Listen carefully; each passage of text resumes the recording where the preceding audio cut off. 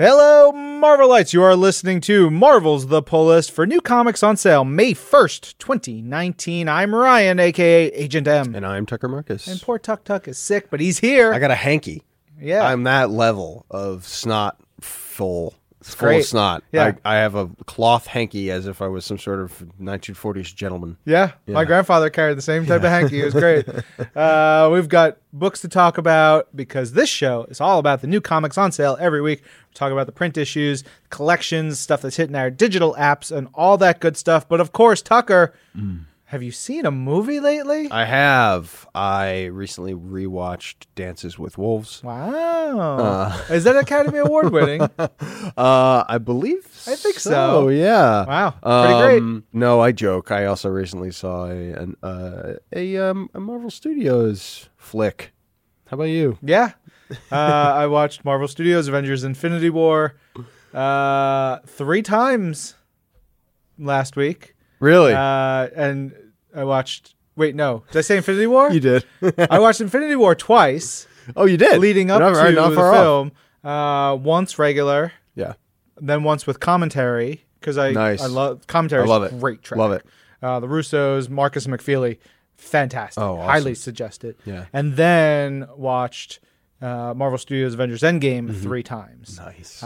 It has been a heavy Avengers week, which is appropriate. Come on. We're in the Endgame now. That's right. And so much going on. It's real good. I'm sure everybody here has watched it. We will not get into spoilers about that. We've got to talk about comic books. That's right. I'm starting off this week with Age of X-Men Prisoner X #3, which is written by Vita Ayala with art by Herman Peralta, colors by Mike Spicer, and letters by VC's Joe Sabino. I love, this book really started with a bang for me. I loved that first issue a lot, and it's added so many different layers as we've gone on, and it's become one of my favorite Age of X-Men books because it does an amazing job for me of combining several different elements that I feel like have popped up across the Age of X-Men universe, corner of the universe here, between being a team book, between having these amazing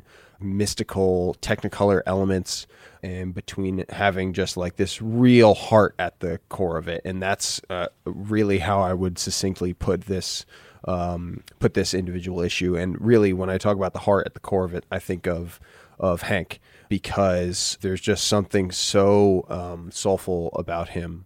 And specifically in this iteration of him, he is this kind of sage figure that he always is, but here there's something even more profound and special about the connections he has with various characters. And then, of course, we get some just absolutely incredible artwork. And you had a double page spread open, which was really cool. And then there's a single page spread of Polaris. It's just gorgeous. Some great stuff. That was something that really stuck out to me throughout books this week. Was I thought there was some really, really fun, excellent artwork on display this week, especially. And it was a great place to start. Next book is Amazing Spider-Man number 20. HU. This spotlight is almost all about the Vulture. It is written by Nick Spencer, pencils by Corey Smith, inks by Mark Morales, colors by Eric Arciniega, and VC's Joe Caramagna is on the letters. There's also a short backup with Vermin, which I'll get to in a minute. But this one is really about your favorite evil old grandpa, the Vulture. He's just such a jerk. He's twisting the other villains. You end up finding out that he's just a pawn for someone else, which, I don't know, it's a whole cycle of sad. Yeah, it really and is. You're just like, man, come on. Break the cycle, bruh. Stealthily, though, this entire story has worked to elevate Arcade once again to being very dastardly. Yeah. If you've never read the Avengers Arena and Avengers Undercover stories, I highly recommend those. And then talking about the Vermin story, that tricksy, horrible, sad Vermin, it's a story called Mother. It's written by Nick, art by Tyler Crook and Jim Campbell, with Joe Caramagna on the letters, and it's nasty. There's a couple of Verminses running around in the story, and you find out how and why in this backup. Yeah, it's pretty cool. When you said Trixie, you said Trixie Vermin, Mr. Vermins is. Yes. Actually, also saying Trixie Vermins is. What does that remind you of? A little bit of The Hobbit. Yeah, that's right. I wanted to mention this weekend I played a sweet board game called War of the Ring with one of my best friends, Mr. Bill Klein. He came over Saturday night. We played like for 3 or 4 hours. Went home, blah, blah, blah. Bill came back the next day. We played for another 3 or 4 hours to finish the game. All just left it all out. So good. Is it just a 2-player game? It is just a 2-player game. It's so impressive because like it very organically weaves in so many elements of the actual narrative of Lord of the Rings. It's awesome. I was the Free Peoples. He was the Shadow Armies. The Shadow Army is like really vastly overpowered, like the Free People's armies. So like you have to kind of be very tricksy. And right as he was about to defeat me, literally one turn away, he was about to defeat me with the Shadow Armies. I destroyed the One Ring. I entered the Crack of Doom. Wow! Destroyed it. It was great fun, awesome game. Anyway, I want to play that. It's so good. I literally think I'm going to play it again this weekend. I'm addicted. It's awesome. Anyway, next up, we have Champions number 5, and this is a War of the Realms tie-in issue. It's written by Jim Zub with art by Juan Ramirez, colors by Marcio Moniz, and letters by VC's Clayton Cowles. This is almost one of my picks a week because, one, I love any time that we get to see the Champions meet up with a bunch of other characters. Here we see them team up with Cyclops in particular. Really, really cool moments come out of that, including some really beautiful kind of connections between several characters. I'm thinking specifically of Kamala and Scott. Oh, those moments were so good. Yeah, so awesome. It gets to the core of what I love most about Jim Zub as a writer. I think he has such heart in what he does, and there's so much care. He knows these characters so well, but to see them just go up against the monolith of enemies that are kind of besieging Earth and War of the Realms is so much fun. And yeah, this is a really, really, really, really great issue. Yeah, Juanan really nailed, specifically I'm thinking of a bit between Kamala and Scott. There's like something that happens with them, and I was just like, man, yeah. This is it. Yeah. It's really good. Up next is Cosmic Ghost Rider Destroys Marvel History number 3, written by Paul Scheer and Nick Giovanetti, with art by Nathan Stockman, colors by Antonio Fabela and Rochelle Rosenberg, with letters by VC's Travis Lanham. Now, the first 2 issues were focused on Cosmic Ghost Rider monkeying around with the Fantastic Four and Spider-Man. This one is about the X-Men. So maybe the most ridiculous sequence in the whole series, at least so far, is in this issue with CGR. That's what I call him, Cosmic Ghost Rider from henceforth. Is CGR inserted into the Dark Phoenix saga. So you have old man Frank Castle dolled up in the Black Queen's dress, picking a wedgie. It is ridiculous. Yeah. Nathan's kind of a perfect shot for this because he does the funky weird and the funny with his facial expressions and his poses so well, but it's also his ability to do those things that make his action so bombastic and fun as well. So it's like those facial expressions, those movements, he uses them for comedy or action, and they're equally effective when they need to be. There's a small panel of Cosmic Ghost Rider punching Phoenix, and the perspective, the leaping punch of it all, it's just classic awesome Marvel. It's a little thing, but I mean, I kept looking at that panel like, man, it's so funny you mentioned that. I literally know exactly the panel you're Right? talking about. I feel the same exact way. it's just a super dynamic panel. Yeah. This is another one of those books that I was thinking of where it's just like the art really stood out and looked amazing. Yeah. I also love how this dives into various eras of classic X-Men stories, but also really hits on that Wolverine-Punisher rivalry. That is a big thread in this issue. There's an absurd story that they show in this issue that is something I think of just like sometimes we're just thinking about comics, like, remember comic books all the time? And I think of this story. It's originally by Garth Ennis and I believe Derek Robertson. I won't spoil it, and they show a little bit of it in this issue, but it is bonkers. Totally. Okay, moving on to another type of Wolverine story here. We have Dead Man Logan number 7. This is written by Ed Brisson with art by Mike Henderson, colors by Nolan Woodard, and letters by VC's Corey Pettit. This is a really fascinating issue because, and we talked about it as much as we could with issue number 6, but this is the threshold moment. This is kind of the moment where the book starts again in a really interesting way, because the first 6 issues, kind of the first arc, was about Logan, Old Man Logan, coming up against Mysterio and like a bunch of his past and his alternate timeline that he ended up on. This one sends him back to his original timeline, which is an alternate timeline from the 616, and it's back to the Wastelands. I also want to mention the colors here by Nolan Woodard, something that the entire creative team spoke about when I got to sit down with Ed and Mike and Nolan several months ago talking about this book, was about how the colors over the course of the 12 issues, because this is a finite series, we know where it starts, we know where it ends, the colors kind of change, the hues shift, the entire palette shifts as the story goes on and progresses, and we can really start to feel that here, which I really, really loved. And look, it is not a warm welcome home for Logan back to the Wastelands. Also, like, the first group of people that Logan encounters, he's like, give me that truck, and they're like, no, man, we're just drinking over here. Get out of here, you jerk. Yeah. And he's like, well, guess I'm going to pop my claws and cut people's limbs off. It's like, chill out, bro. That's not your car. Yeah. Look, you're absolutely right. But seeing where the story then progresses was really unexpected and really, really cool. And then ultimately to see where these classic elements of the Wastelands, where it all began for Old Man Logan in issue 66 of Wolverine, how many years ago now, it is so cool to see some of the characters come back, to see that, looking more and more like where this story is going to culminate is so much fun. It's so awesome. And, it feels like we're building to such a fitting end for this character. Also, Mike and Ed put together some horrible stuff for Logan in this issue. Seriously. Logan finds himself on the bad end of an encounter with some cannibals. Yep. And if you were a hungry cannibal and found a renewable source, found a renewable source of food, man, it's like Christmas come early, brother. Yeah. All right. Up next is Deadpool number 12. Speaking of dark and violent issues, this one is written by Scotty Young, art by Scott Hepburn, colors by Ian Herring, letters by Jeff Eckleberry.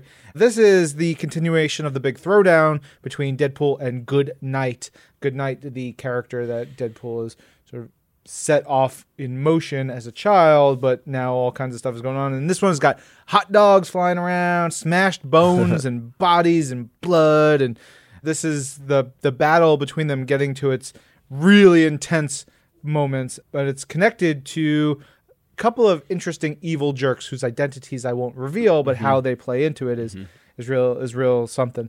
Before we get there, there's a whole bunch of funny moments in the city as the battle rages that I really, really enjoyed. So you have all like the dark, the deadly stuff, but you also have the comedy in here. My favorite is while Deadpool and Goodnight are fighting on a bus, one of the passengers asks the driver why he didn't stop the bus after hitting Deadpool, or why didn't he stop the bus while the battle was going on. The driver looks so terrified and shell-shocked, and he says, quote, "Gonna be honest with you, I don't know," which is, I love that. Yeah. It's so real, and like the reactions that Scott draws there, hitting those facial expressions on regular people amidst the big battle stuff is so crucial. Totally. All right, next up we have Domino Hot Shots number 3, which is written by the incredible Gail Simone with art by my man David Baldione and Michael Shelfer, colors by Jim Charlampidis, and letters by VC's Clayton Cowles.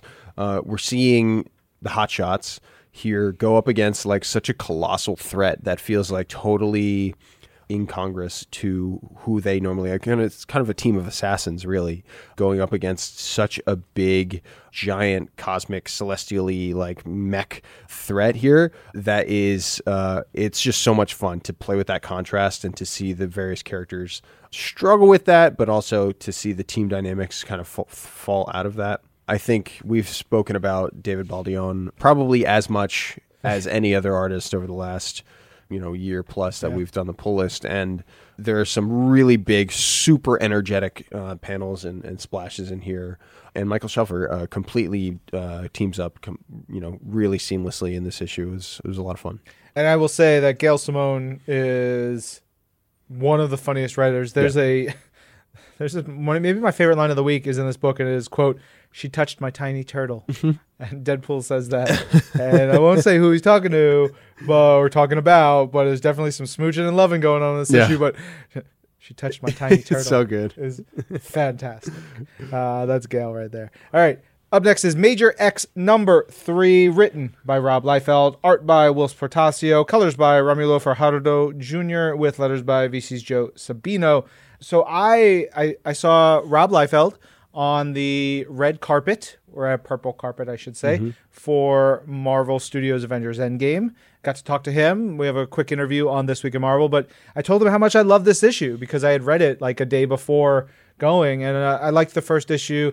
Second issue was good, but this one I really, really dug into. This one got me. Part of it is because you give me Whilce Portacio. Yeah, come on. And he is so damn good. This is what I'm talking about. Right? Right here. Wow. He just kicks this up a bunch of notches. He did some amazing work on the X-Books in the late 80s and the early 90s. So big, so fun, so vibrant, but also intricately detailed. This first page of this book is this big splash of Wolverine and the McCoy character, M''Koy. And McCoy may or may not be the Beast or akin to the Beast. And it's the two of them sparring. They're in the danger room. There's this look on their faces. They're just like, yeah, they're having the best time. But Whilce just draws them, and they're like just meaty beefcake boys, and I'm here for it. The last issue was really dense, and it delivered a ton of background on Major X and his world. But I love this one in part, aside from the art, and because it focuses on the relationships with the characters we know in that first half. So you get really great bits with Cable and Wolverine, and now Major X and McCoy and these characters. But then the second half brings back Dreadpool, the character who was created earlier in the series, and then it adds a bunch of over-the-top 90s style villains that is just like, it is like if someone was like, you know what, we're going to make a 90s style action movie, but we're going to do it with reverence and love, but also by people who lived it. Right. Here we go. That's what this is. It's like Rob and Whilce lived it. They're just like, oh yeah, this is something I could have done 25 years ago. Yeah. And these characters, these villains that he brings in, Megamax, Minimax, Vance Rebus, Pigskin, and of course, here we go, Deadeye Dick. Oh yeah, I was waiting for it. I love Deadeye Dick. So good. It was a ton of fun. It's my favorite issue of the series so far. Oh yeah, totally. All right, moving on to some other really good stuff. We have Marvel Team Up featuring Spider-Man and Ms. Marvel. This is issue number 2, and it's my pick of the week. First of my picks of the week. It's written by the incredible Eve L. Ewing with art by Joey Vasquez, colors by Felipe Sobrero, and letters and production by VC's Clayton Cowles. This was nearly one of my picks too. It's colored in my list as one of my picks, but you grabbed it first. So good. First, I mean, we pick up with Spidey and Kamala in their full costumes, and I just want to say, Joey Vasquez, nice Spidey. Yeah. Wow. Really awesome. Joey's young, too. Love the eyes. Really impressive. I mean, this is something I talk about probably way too much, about how people draw this character. I think it's something that a lot of comic book fans talk about all the time, but it's such a huge canvas for so many different styles and so many different interpretations of the character. I love what Joey does here. I think it's really, really incredible. What's so much fun, though, from a narrative perspective about this issue, is that it's like we get a Freaky Friday here. Body swap. Yeah, where Kamala's mind is in Peter's body and vice versa. It's so much fun. Eve just absolutely takes complete advantage of it. This one, and actually your pick of the week, which we'll be talking, one of your picks of the week, which we'll be talking about soon, actually for me reminded me of each other, not for pretty much any reason other than it almost the writing is so good in this, and one of the ones that I'll bring up in a second when you talk about it, is that the writing's so good that it almost feels like it writes itself. Because everything you want to see, everything you just want to delight and revel in with this given situation happens, and so much more. And so much more is explored and is brought to the table. But it's just done so perfectly well that it's just like, of course we had to go here. We don't just get to see them like Kamala trying to handle like thwipping and Pete trying to handle embiggening. We don't just get like that superhero action, which is in itself so much fun and so funny, but we also get like them handling each other's personal lives in really fun ways. It's like the timing of so much of this writing just feels so perfect. The cadence of the dialogue and how each, like, there's a moment when Kamala is talking to her mom, but it's Peter's talking to Kamala's mom in Kamala's body, and they don't want to reveal anything. Ooh. And Kamala's in Peter's body, like trying to like sneak like words of advice at the same time.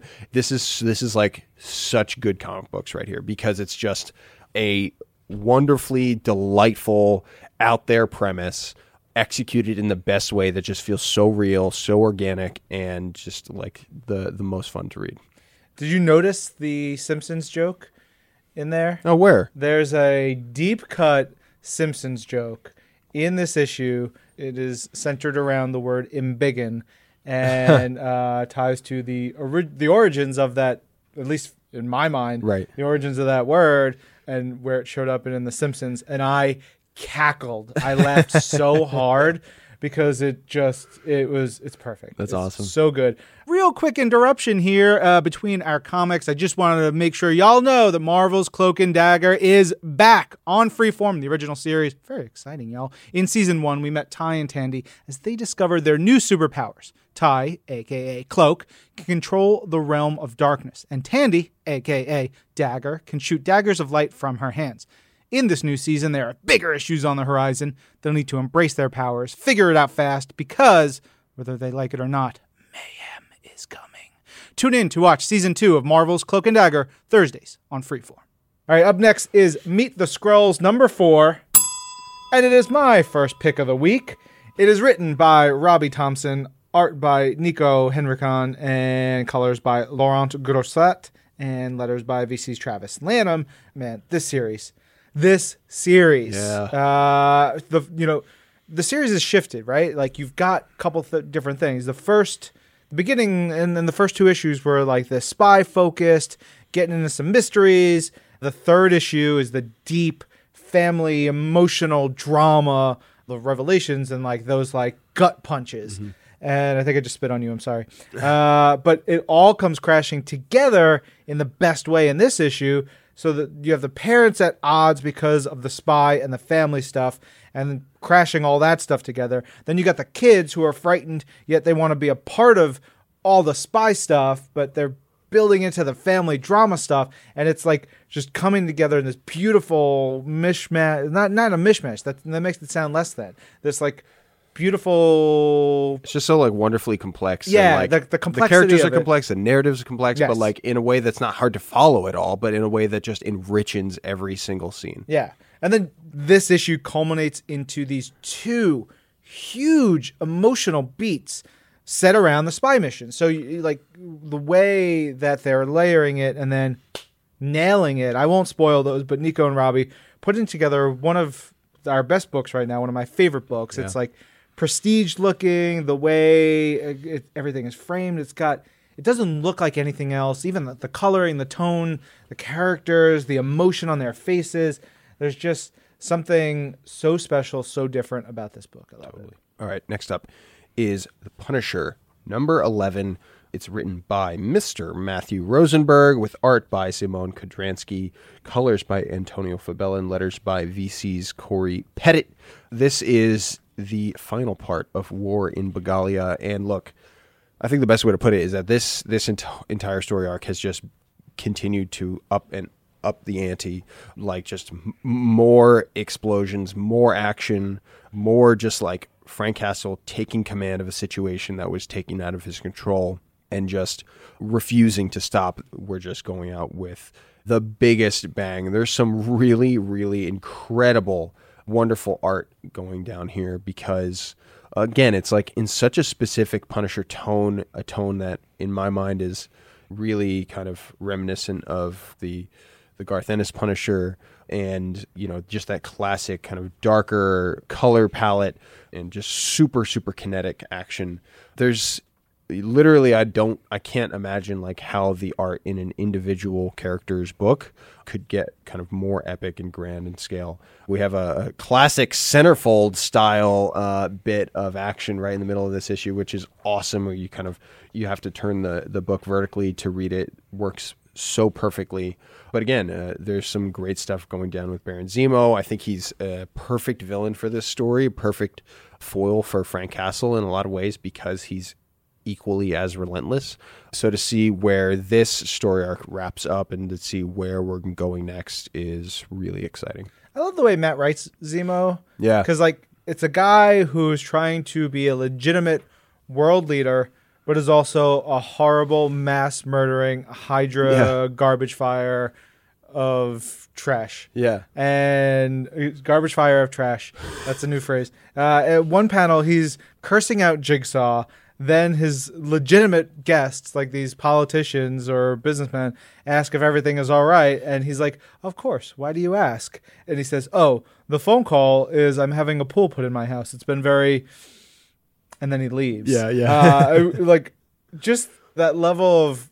Like, that's a subtle comedy bit right there. And absolutely. Matt does that so well. Exactly. He's not a funny character, but the way Matt writes it is very funny. It's so good. Totally. Damn, I love that book. All right. Okay, here we go. Dun, dun, dun. It's time for my second pick of the week, which is Savage Avengers #1. Oh boy, strap in. It is written by Jerry Duggan, art by Mike Deodato Jr., colors by Frank Martin, letters by VC's Travis Lanham, 1 billion variant covers, something for everybody. But Conan versus Hand Ninjas, Conan versus Wolverine. Other fights happen, but Conan versus Wolverine, first issue. We are getting it. Yeah. It is dope. And Deodato, just the perfect one for this, right? Crushes. His Wolverine, I always love his Wolverine because Wolverine is slightly like hunched over. His arms are long and he's massively muscular. Yeah. He is like this little hulking, he's like a little hulking beast. Right. His Conan feels and looks like a barbarian. He's just like, you don't want to mess with him. Like, he's so perfectly cast for this book. Yeah. It's crazy. Big and terrifying. And then their fight, the two of them, their fight starts with a sword lodged in Logan's skull. And he like thunk.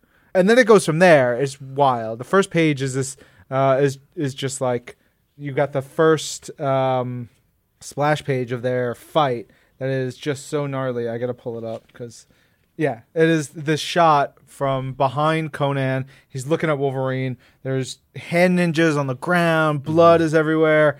Wolverine's like, I got the last one. And Conan's like, Crom! Yeah. He's like, what is going on? And then he sees this guy pop claws. Yeah. And they just go at it. Those next two panels right after Conan says Crom are just like, that's exactly what you want. This is what I'm saying, where it's like this book, Jerry does such an amazing job because he just lets these characters be themselves and lets this situation play out in the most epic, fun, perfect way. Like, I could literally read a series that is just them like falling off of cliffs into the next little like shack or whatever, and then just fighting literally like across the world. It is so much fun. I just didn't want it to end. It's like Gandalf fighting the Balrog. Yes. Through the different levels. Yeah. Yeah. This book in some ways reminds me of War of the Realms in that like epicness, that sense of, oh, this is exactly what I wanted to see. It's like giving you the perfect meal and then making it so you're just feasting on it. It's like, yes, I want this more. Yeah. That's what Savage Avengers is. That's what War of the Realms is. And that's like, I'm just dining on it. I love it so much.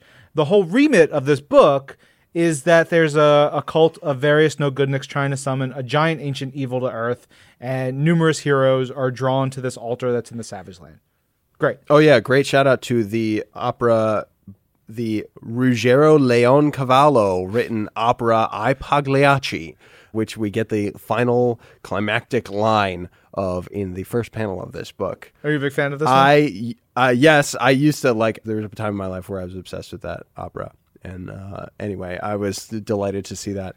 My wife used to teach music, various types of music classes at college, and so she would teach opera classes. Oh, awesome. So she probably, I'll have to show this to her if Yeah. she's not going to read it. She took me to the opera twice. I fell asleep because it was dark and it was like Yeah. comfortable. Yeah, yeah. And then there's like a little closed caption device in front of Yes, me yep. because I couldn't understand any of the Yeah, yeah. dang foreign words that Yeah, they it's were tricky. singing. It's Also, real life. If they were singing in English, I probably wouldn't have been able to fully understand because it's it's hard. like this exaggerated style. Right. Yeah. And so I'm not a good opera goer. But this one kicks off with La Commedia è finita. And then the music plays. The comedy is over. Yeah. Yeah. There you go. Yeah. See? I get it. But it's not because it's Dun, dun, delight dun. and fun. That's the comedy is just beginning. Wow. All right, next up we have Spider-Gwen Ghost Spider number 8. It's written by Shauna McGuire with art by Takeshi Miyazawa, colors by Ian Herring, and letters by VC's Clayton Cowles.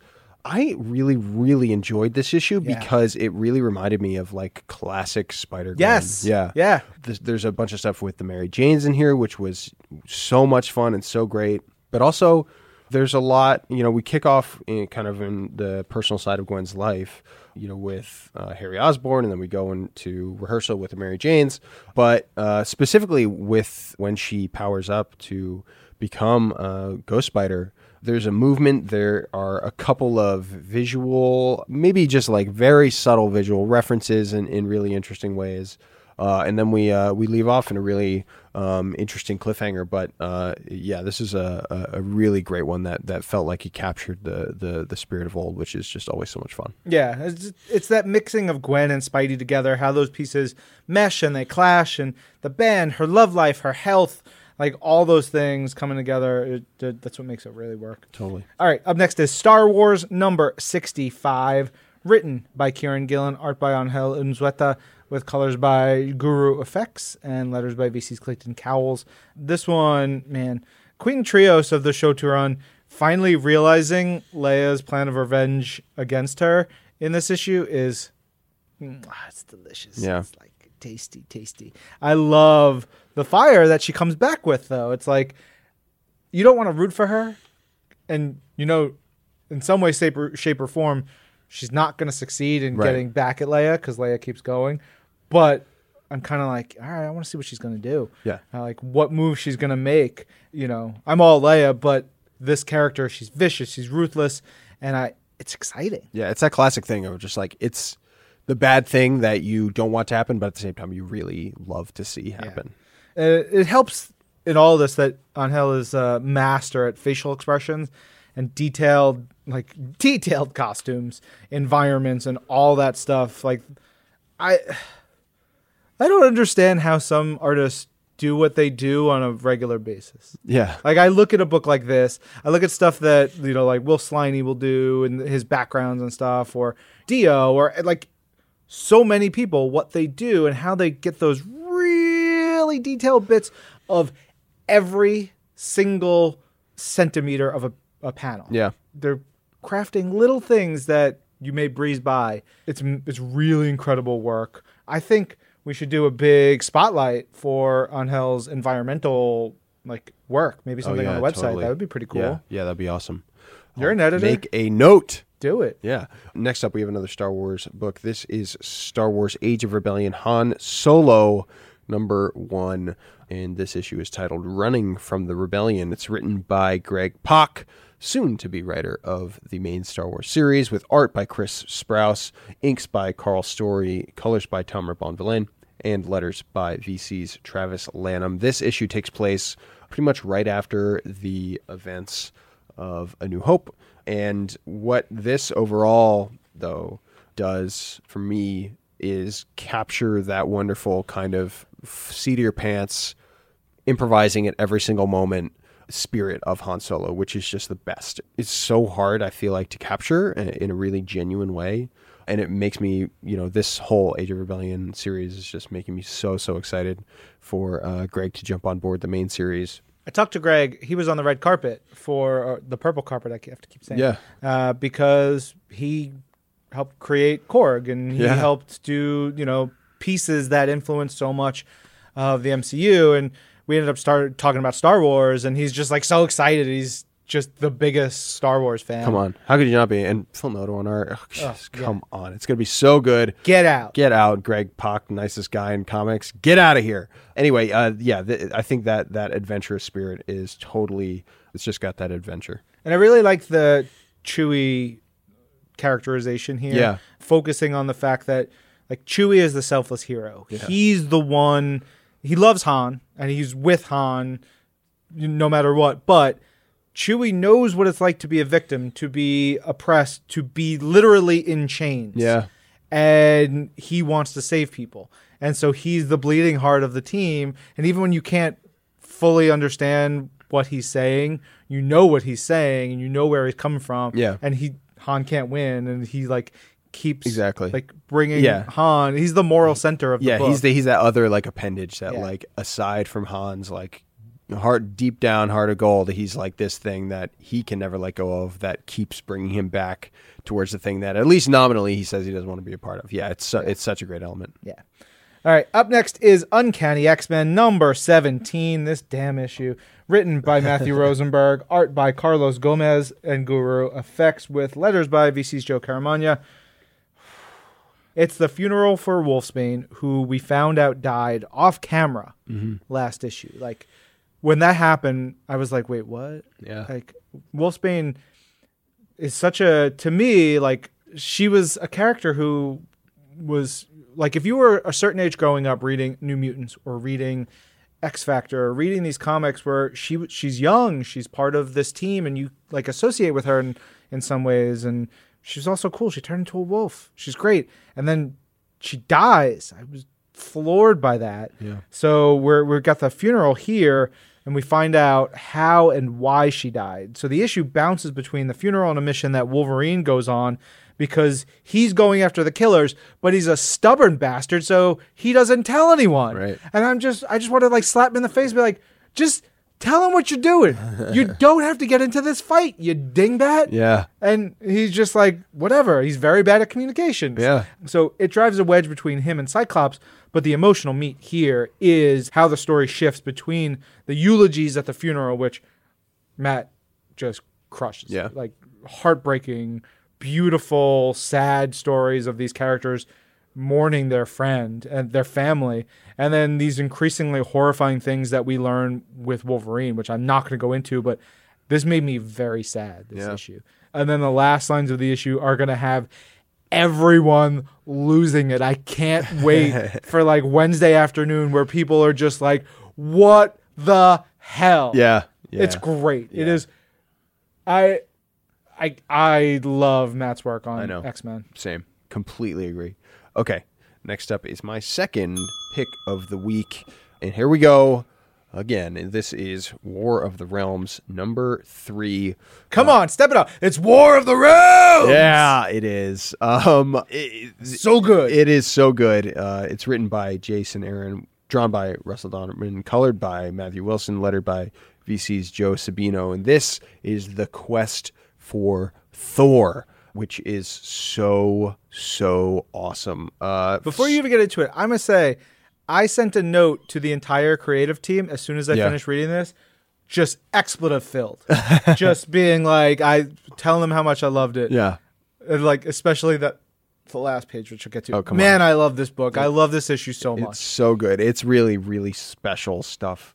So much of what we've seen in the first couple of issues is about the fall of New York City, the fall of Midgard as a whole, seeing Malekith just battering Earth's heroes and taking control. This is really interesting because it's one of the first major counterattacks, so to speak, by a really awesome, kind of unexpected group of heroes here that go off to fetch Thor from the land of the Frost Giants. It's really awesome. I love the God Without Fear stuff here with Daredevil. It's so cool. And it also, like, the more we dig into it, it makes so much sense for him as a character and for him to be able to channel these cosmic visions and senses. You know, it is just, it's a very natural, albeit massive, amplification of his powers and who he is and how he taps into what's around him. We get Cap. Sorry, No, I was going to say, I just, jumping off of the God Without Fear, it's like, Yeah. I love our good boys getting big weapons because you've got Captain America getting Yarnbjorn, the axe that can cleave the hide of a Celestial. Daredevil becomes the God Without Fear after he picks up Heimdall's sword. Luke and Danny and Spidey, they get Asgardian gear. They get winged horses. Yeah. It's so good. It's so awesome to see this crew riding into Jotunheim on these winged horses. Is so much fun. It's just like this is what this kind of massive event book can do. It can take these characters and just spin them off into like the most wild places and have just such an epic tone about it the entire time. We jump between a couple of different realms here as we catch up with all the action that's been going on, including we get to see the War Avengers in here, led by Captain Marvel. You got to say who the War Avengers are, because this is a dope team. Taking care of business on Midgard. Okay, let me see if I can do it. We have Deadpool, Venom, Captain Marvel, Hulkverine, Captain Britain, Bucky, and Sif. Yeah, you had it. All right. It is such a cool team. As we bounce between the different missions, between these different kind of squads that have emerged across the realms, and then, like you said, where we end up is just... It takes that hugeness, but just amplifies it even more to this massive, huge, awesome image. And like, it does so much storytelling in one splash that I'm just like clawing for the next issue already. I think I may like go on like our internal server just to try and read the next issue early. It's so good. I got real excited because I thought I had the next issue in my make readies. Yeah. But I think I got a reprint. So one of the teams that's in this book is led by Freya. And it's a team of Freya, Hulk, Ghost Rider, Blade, and Punisher. They're going to the Black Bifrost. And they are the focus of our last book of the week, which is War of the Realms, Strike Force, The Dark Elf Realm, #1. It's written by Brian Hill, art by Lanil Francis Yu and Jerry Alanguilan, with colors by Matt Hollingsworth and letters by VC's Joe Sabino. This one tells the forming of that squad, because in War of the Realms proper, you see them on their mission. Yeah. But this is sort of set before and after that. So I would say you should read them. I would suggest you read them both. You don't have to read them both, but if you're going to read Strike Force, read it after War of the Realms 3 proper. See how they come together. And it's not like Freya's just like, oh, you. She picks them because she knows there's something darker about them, that when she needs them to, they will take care of whatever they need to take care of. And she tests them against their own fears, against themselves. You get really dope Lanil Francis Yu moments, like Hulks fighting each other, Ghost Riders headbutting each other, Blades slashing at each other. There's this 3-panel sequence of Hulk, Blade, and Ghost Rider finishing off their shadow versions, and it's bloody and it's badass. It's really, really neat. And then I love, in particular, the final conversation between Freya and Frank. The two of them are talking about seeing themselves become the things that they hate, the things that they fight. She says, how do you do what you do and not become what you hate? And he says, who says I haven't? And like that clarity is so powerful. And they don't flinch. The two of them know that it doesn't matter. What they need to do to save millions and billions of people is more important. And what they have to, oh man. I love War of the Realms so much. I know, it's awesome. It's so cool. I'm going to rage. And the list of collections on sale this week include Amazing Spider-Man by Nick Spencer, Volume 3, Lifetime Achievement, Black Panther, Killmonger, by any means. That is one of my favorite books of all time, get it. Doctor Strange by Mark Waid, Volume 2, Remittance, Gambit, King of Thieves, The Complete Collection, Man Without Fear, The Death of Daredevil, Ms. Marvel Epic Collection, The Woman Who Fell to Earth, and The Art of War of the Realms. I have this on my desk right now, and it is gorgeous. It is amazing. It is a must-buy for anyone who's enjoying War of the Realms. Digital collections on sale this week include a bunch of things. There's some Ultimate Spider-Man in there that I think y'all like. And then we're going to jump over to Marvel Unlimited real quick. There's more Infinity Wars in there. There's a really cool Halloween Spooktacular cute book. Morbius the Living Vampire #1 from 1992. Night Stalkers #1 from 1992. Nomad #20. Some weird 90s books in there, but I definitely suggest you check out Morbius and Night Stalkers. Most importantly, issue 77 of What If, issue 81 of What If, and then a couple of more recent What Ifs and X-Men issues, X-Men Black Juggernaut included. Check those out. The full list will be on Marvel.com. Get them all. Enjoy them. Tucker is off doing I don't know what. He fell off the face of the planet. I'm Ryan, and this is Marvel, your universe.